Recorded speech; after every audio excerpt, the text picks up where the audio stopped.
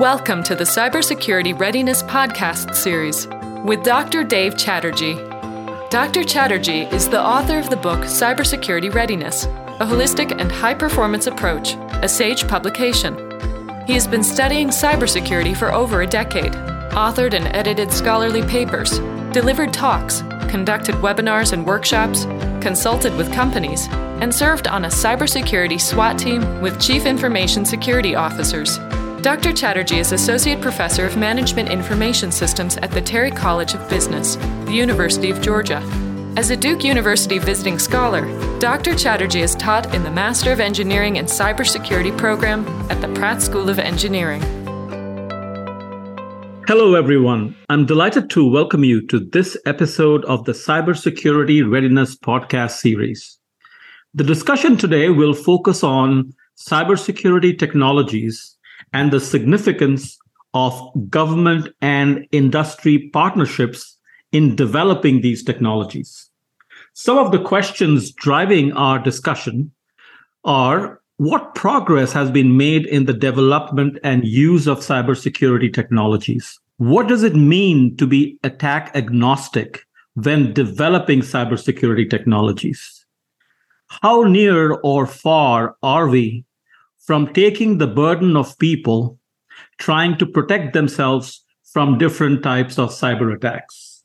And how significant is the government and private sector partnerships when it comes to dealing with current and future cyber threats? I'm delighted to have as my guest today, Dr. Pat Moyo. She is partner at Sinewave Ventures. Pat is an expert in matters of cybersecurity and computing, vetting the technical viability of emerging technologies. She's had a 30-year career in the intelligence community in a variety of technical and leadership positions. Pat has a bachelor's degree from Fordham University and a doctorate from Yale. Pat, it is so delightful to have you as a guest today. Welcome. Thanks a lot, Dave. I'm really happy to be here. Looking forward to the conversation. Fantastic. So before we jump into the details of our discussion topic, how about sharing with listeners some professional highlights? Sure. So I've had a varied career, and in my time at the agency, I worked in a number of computing, analytic, and cybersecurity roles, ending up in the research part of the organization for the last third of my career, working on hard problems in those areas. In my last position in the Trusted Systems Research Group, we investigated secure operating systems, mobile security, mobile phone security, formal methods. We tended to do the kinds of research that individual companies can't afford, or the lead time is so long that you need somebody to do the foundational work before companies can pick up on it and start making money. Since then, I did some consulting, worked with NIST for a while on the cybersecurity framework and a number of other issues, cyber physical system security, and so on. And then I joined Wave, which is a early stage venture fund concentrating on enterprise technology that can help entities that haven't been using information significantly in their business processes to become more information driven. And the government certainly fits that characteristic, as do a number of industrial segments and so on. And I've been with Sinewave for about 8 years now, really scouring the technical landscape for interesting technologies, again, in the areas of cybersecurity, computing, and analytics. Fabulous. In fact, I'm really intrigued to learn about your career trajectory, considering that you got your doctorate in philosophy. So was it on the liberal side of things? So the philosophy that I did, I thought my dissertation was in the area of phenomenology, which is about learning about what's essential or what really matters about things by considering the context in which they live and the accidents that you can observe about them. And so it really is a way of looking for the essential gist of a matter and coming to understand reality in that way. And I think that's been a central theme of all my work throughout the agency, and is this ability to sort of cut through what's accidental and get to what matters. And the other thing, there was a strong concentration in logic, which tends to go hand in hand with some phenomenological stuff. And so that, again, was a thought area that really stood me in good stead in my very varied career. I feel very fortunate because I got some really exciting technical opportunities that one typically wouldn't associate with a philosophy degree, and was able to really become what I consider myself a technologist now, despite the fact that I had probably the least technical degree also. I'm glad you said what you said, because I know many listeners will be inspired to hear that. In the past episodes, I've had discussions with other experts, and many of them have been very vocal about the importance of drawing people from different fields. Yep. Cybersecurity does not have to be the monopoly of the technocrats. And by technocrats, we normally associate them with the computer scientists, the computer engineers. It's a pretty large field, and it could benefit from a variety of intellects. It could benefit from an eclectic perspective. So that's truly fascinating.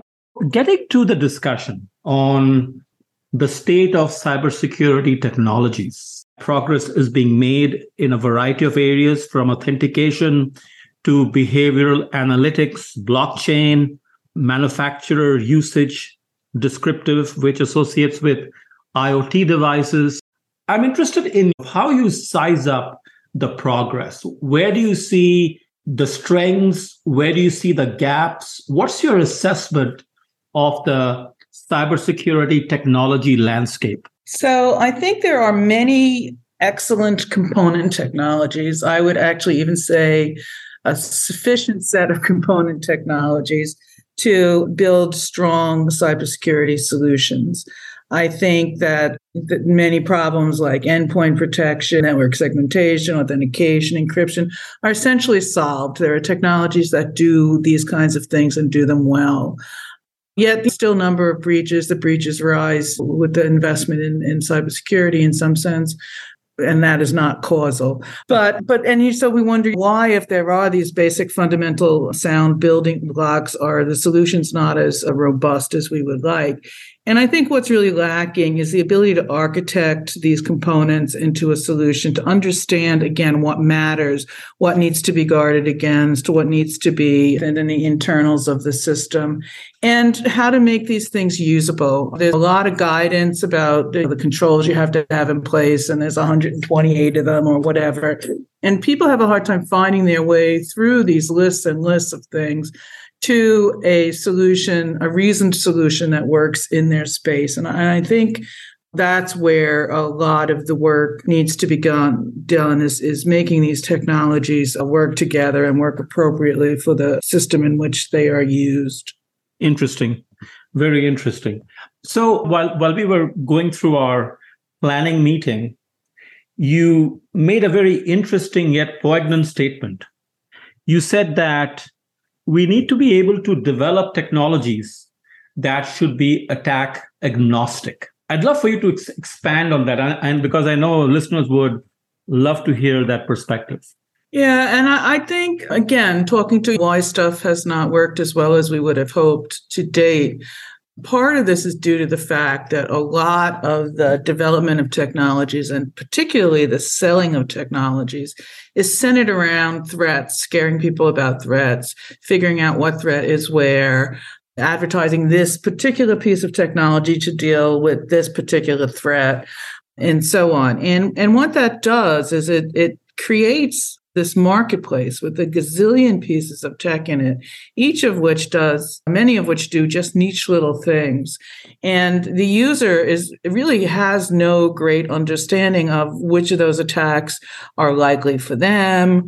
How severe are those attacks? Is this the only solution against that attack? Is something else I'm already doing as a side effect addressing this particular attack, and so on? So when you concentrate on the attack, on the externals of the system, on what's coming at you, it's a much more confusing space, and one that is difficult to get confidence that you're really covering the waterfront.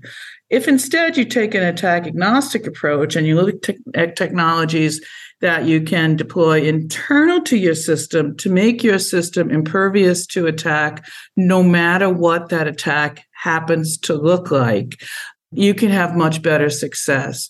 So, for example, you're worried about an attacker getting into your system and moving around to get from a compromised user space, for example, to a space where they can do some damage to your system in terms of stealing data or encrypting data or whatever.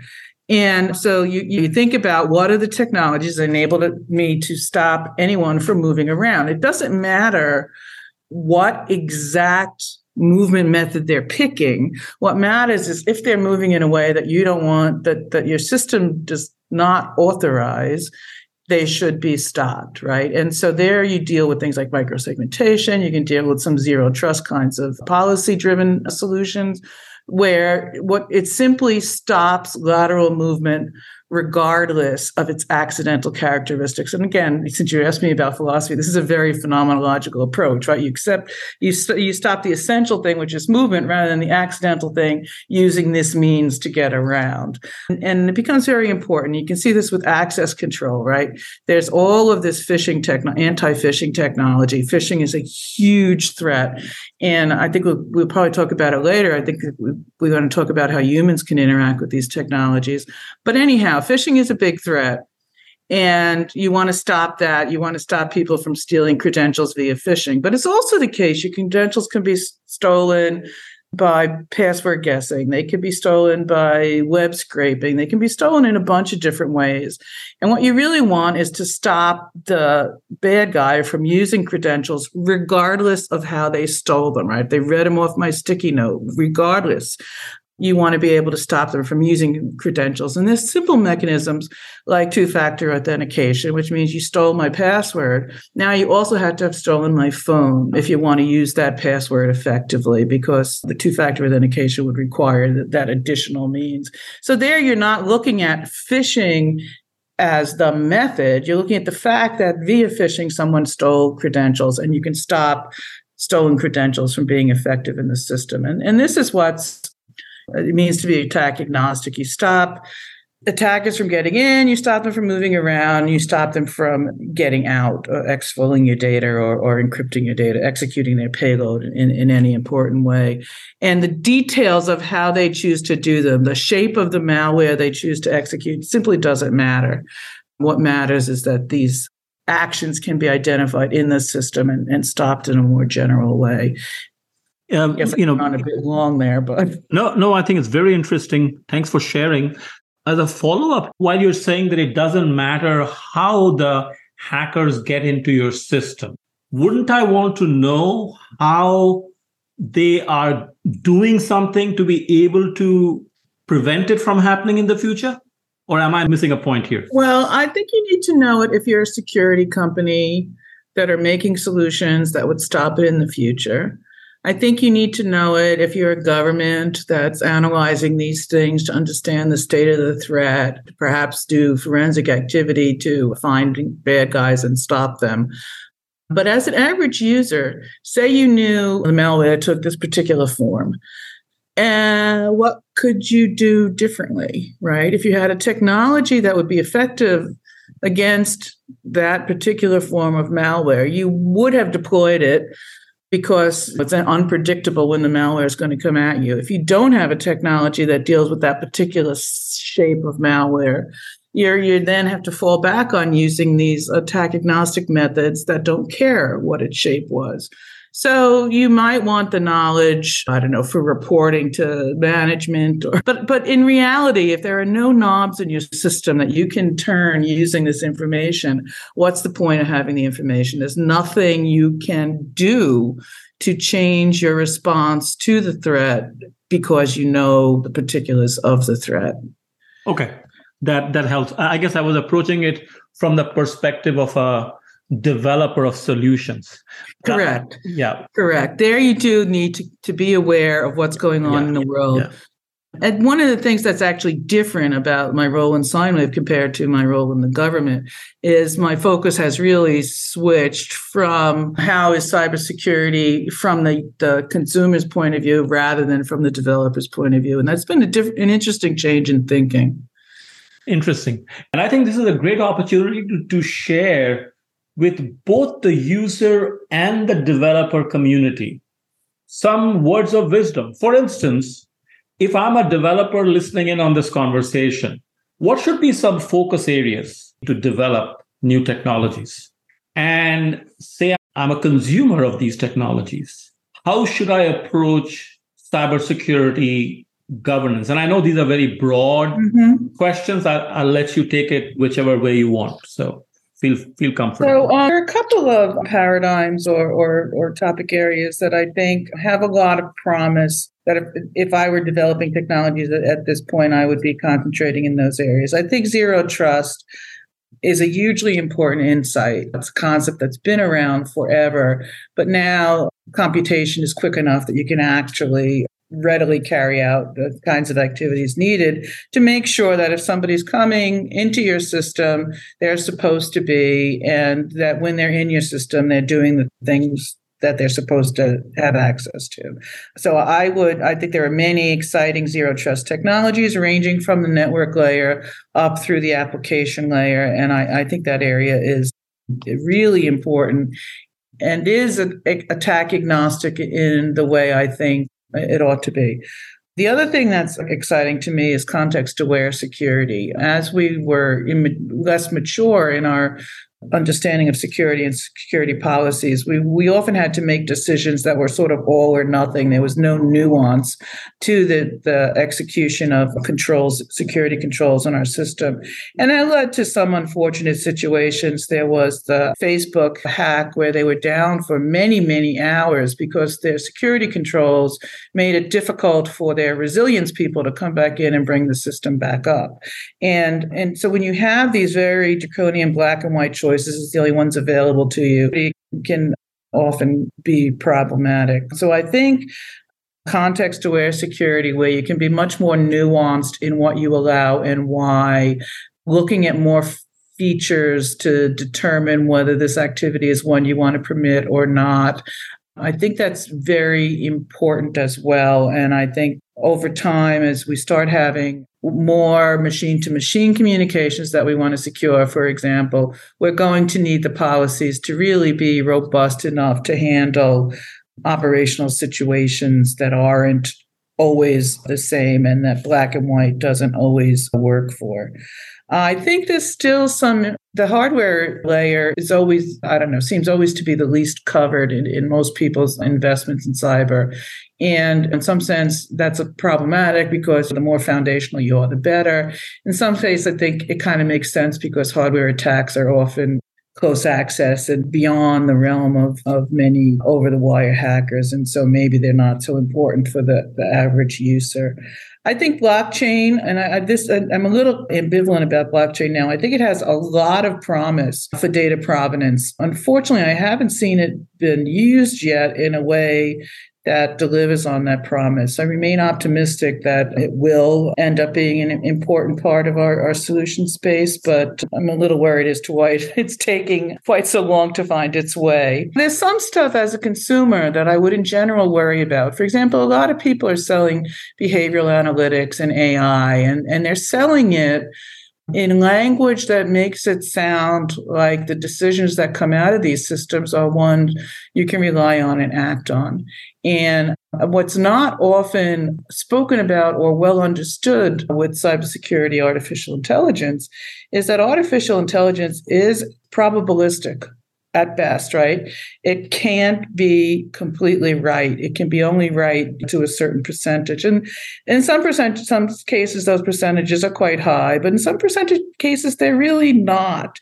And when people want to take actions on these probabilistic measures where the confidence measures are not clearly understood or displayed by the technology, I think you can get into some very, very bad situations. I've seen some insider threat situations in particular where people use these probabilistic approaches and say, oh, this guy's been coming in late at night, or he's printing from an unusual printer and stuff like that. And then they start opening security cases on these individuals and can be quite life disrupting when it turns out the probability of those things, meaning you're a spy or meaning you're a hacker, is in the 70%, right? So it's going to be wrong a lot.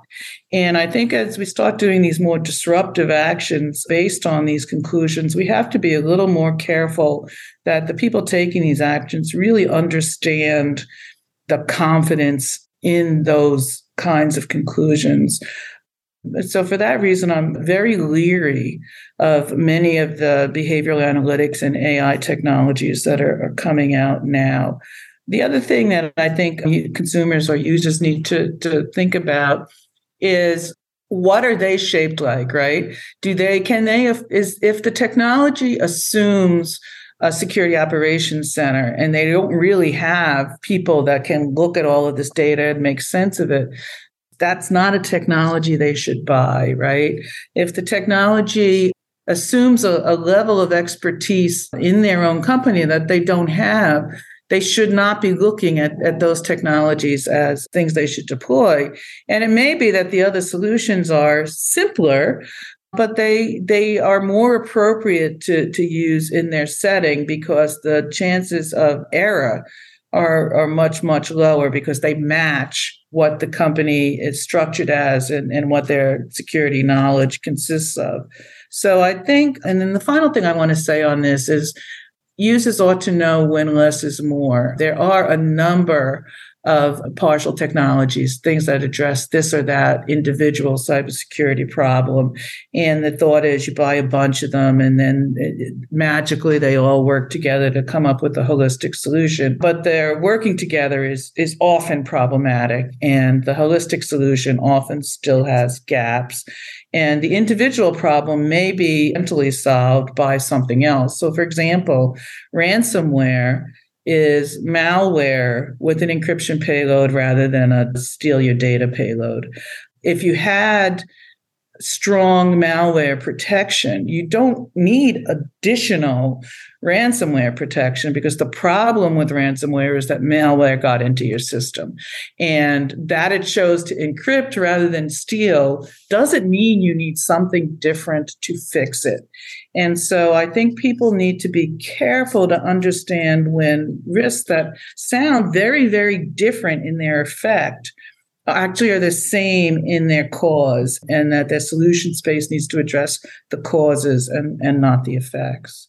Great insights. And you've shared so many things that I'm excited about. So I want to pick up on a few things and share my 2 cents. First, you're so right that there's so much out there by way of technology solutions, and we are getting swamped and inundated with new names for new types of attacks. And it is very hard for reasonably sophisticated professionals to organize these different types of attacks under categories and try to see the big pictures, like how would I map these attacks to the different types of vulnerabilities and the tools associated with the vulnerabilities. There's been some mapping. I'm privy to that, but it is very, very confusing. It is very technical. And when somebody is buying or investing in new technologies, and there's going to be people who will not have this kind of a background or may not afford to have the expertise to filter through what the vendors are offering. Mm-hmm. The suggestion that I have, and I think it is in sync with what you're saying, is let the vendors provide you in writing what their solutions can't do, mm-hmm. what they are not promising, and how is that significant or insignificant from their assessment of the company. And talking about company assessment, you're so right when you said, just don't keep buying technologies because your competitor has them, you should have them, you've read about it. Understand your organization, understand your needs. It goes back to technology 101. Like, again, to quote you, you said, less is often more. I couldn't agree with you more.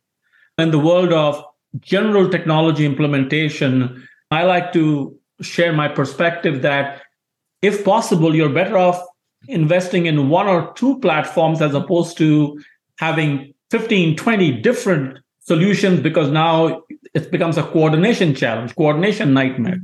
a maintenance nightmare. So the extent to which you can simplify your solutions, the extent to which you have greater clarity on what do you mean by cybersecurity defense in the context of your organization. And once you have that clarity, evaluate the vendors, evaluate the solutions, see what fits best. And finally, it's not enough just to buy the tools. Look inwards and see, is the organization ready from a people standpoint, from a process standpoint? You will agree that going back to the people, process, technology framework, they all need to fit. You can have a great technology, but you don't have the right process, you don't have trained people, end result is not going to be great. So to find that balance requires some planning, requires some reflection, requires some thought, as opposed to just falling for a pitch. So that was great. You covered a lot of very, very interesting and important ground. So moving along. If I may, there's one comment I want to add to what you just said, which I agree with 100%. And I think it's particularly interesting when we're going into sort of an enterprise that already has significant cybersecurity investment. Some of these new technologies, some of the zero trust, for example, actually render obsolete a ton of the stuff that people have already bought and enable you to take a fresh look at your architecture and perhaps jettison a number of tools you have in your inventory. One of the things I worry about is that CISOs don't do that often enough. They don't look at their system and say, all right, now that I have this other opportunity, this thing can go away. They're afraid they'll look like they made a mistake if they argued for this $300,000 piece of technology. And now they're saying, well, we can get rid of this $300,000 piece of technology. People can say, well, why did you make me buy it in the first place? It's only been 2 years. What's the issue here? And so I think we need to get a different kind of technical integrity in the decision-making on this space, realize the space is evolving, and realize that revisiting and changing is not indication of error, and that we need to be brave enough to just do that. Absolutely. You have to manage expectations. From a CISO standpoint, that means you have to be able to educate, inform, socialize your leadership team, and prepare them for what you just said, that yes, I might come to you asking for money to invest in certain technologies, but do remember that it's quite possible that in a matter of a year's time or even less, these technologies might be obsolete and we might have to think about investing in something else. That's the kind of world we live in. It's a kind of an informed risk that we need to take. I think the word here is informed risk. Yeah. Because like you said, just like with AI solutions, there is a probability involved. Similarly, with human decision making, we are making decisions based on the information that we have, as long as we've made a reasonable effort to get our arms around the issues and make informed as opposed to chaotic, impulsive, reactive decisions. I think we are a little better off. I don't know if we have this one ideal approach or one ideal solution, but I think the message that I'm picking up from you, cutting through the technical aspects of it, is you have to be very deliberate. You have to be very thoughtful. You have to involve the technocrat as well as the business person who offer both the perspectives and then look at it from a holistic standpoint, develop an integrated view as opposed to a siloed approach to things. So moving along to a question that is very close to my heart. I imagine a day, and I'm sure many do, where humans don't have to worry about knowing the do's and don'ts.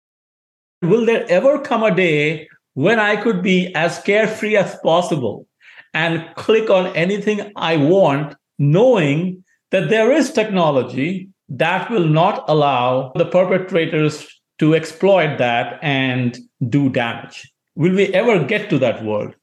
So I am optimistic that technologies exist or are under development that will enable the system to take care of itself, even in the face of user error. Now, that said, people should always be responsible and don't be don't be foolhardy. But I think it's unreasonable to say, all right, let's do phishing training so people will recognize that this is a phishing message. Phishing training is not all that successful. Attackers get more and more clever about making messages look like legitimate messages. People are often in a hurry. The boss wants this now, and they're not going to stop and parse the from line to make sure it's a L and not a 1. So I think it's unreasonable to put the burden of reducing phishing on phishing education. I think there are technologies that can do that parsing for people and so on and so forth. But apart from that, as I spoke earlier, if you architect your system in a way that even if the credential is stolen, it's not useful, the phishing won't be as problematic. And there's lots of things. I spoke again about zero trust technology that even if somebody got in, they can't move around, or if they get in, they're recognized as bad and they're stopped from executing. So I think there are going to be technologies that let the system protect itself. I think part of what we need to do is stop expecting the user to be an element in that protection. And we have to stop thinking that there has to be humans in the loop for all these security decisions and get comfortable with the notion of the system protecting itself, and not that every security block, that every action that's blocked needs to have a human okaying it. If so long as the human is in the loop like that, then we won't have technologies where the system can protect itself, because there'll be this time lag in which bad things happen, and you can't overcome that. So I think, yes, as these technologies develop, as people become more comfortable with the notion of a self-protecting, self-healing system, we will be able to take some of the burden off the users. And then now we should certainly take the blame off the users. It doesn't make sense. It's hard to think that putting them at fault does you any good. True, very true. You want to be able to take the human element out to the extent possible. Otherwise, it's a never-ending problem, because you can train, you can make people aware, but then people will forget, and then you have to retrain. Mm-hmm. So the extent to which, like you said, we can develop self-healing systems, self-correcting systems, self-fixing systems, whatever the appropriate word is, which is where I think a lot of development is taking place as well. Mm-hmm. I think that would be a welcome improvement, welcome change. So from the standpoint of technology development, it is a given that you want the best resources involved. If you just left it to the private sector, they would innovate, often to the detriment of society. That's where government comes into play, rules and regulations come into play to lay some ground rules. At the same time, the government is able to do things that the private sector cannot. What is your assessment of the partnership in terms of where we are and where we should be? So I think it's interesting that, because there's a lot of new initiatives in terms of public-private partnership in place, and certainly the awareness of the need for this kind of interaction is heightened these times. Where it seems to be working well is in what I would call forensic situations. Something happened, and the government helps the private sector figure out what happened, what are the characteristics of that attack, how could they prevent it, and so on. And I think that's an important collaboration and a fairly effective collaboration. Then the government can disseminate warnings or papers that describe these conditions and so on. The downside of that, though, is that's a very attack-centered way of working. And as I said earlier, I think that way of working is really wrong for the world. And I think for the security community, that collaboration is viable and important. I think for the user community, that collaboration doesn't have as much impact. Another type of collaboration that I'm quite familiar with is such collaboration or in development collaboration. I think that's usually important. As I stated in passing earlier, the government is often in a position to do research that's longer term, where the payoff is more uncertain, where you don't need to get to a bottom line, to revenue within 3 years. that an industry just can't do. And I think recognizing the enabling ways for that government investigation to translate effectively into the private sector is very, very important. I think there are initiatives to involve academics or commercial people in the actual government research. And I think those provide some transition paths that are quite viable. And I applaud that and think there needs to be much more of that. There are activities to have government employees embedded in companies to learn how the problem looks from the commercial point of view. And similarly, I think that kind of research and development collaboration is extremely important. One of the issues that I was involved in and am changing my mind about actually is the issue of government guidance for enterprises or small and medium businesses or users of any type. And the government is very, very smart and knows a lot about that guidance and has a lot of processes in place to get good input from commercial sector on that guidance. The NIST framework, for example, had many conferences in which people collaborated on what this guidance should look like and what are the controls that matter and what are the levels that make sense. And I think it was greatly enriched by that commercial involvement in its formulation. However, the government has fairness requirements and requirements that keeps them from saying anything that will block innovation. That leaves that guidance at quite a high level. So I think the NIST framework is right, but for many people, it's kind of difficult, or if not impossible, to actually use to help them making concrete decisions.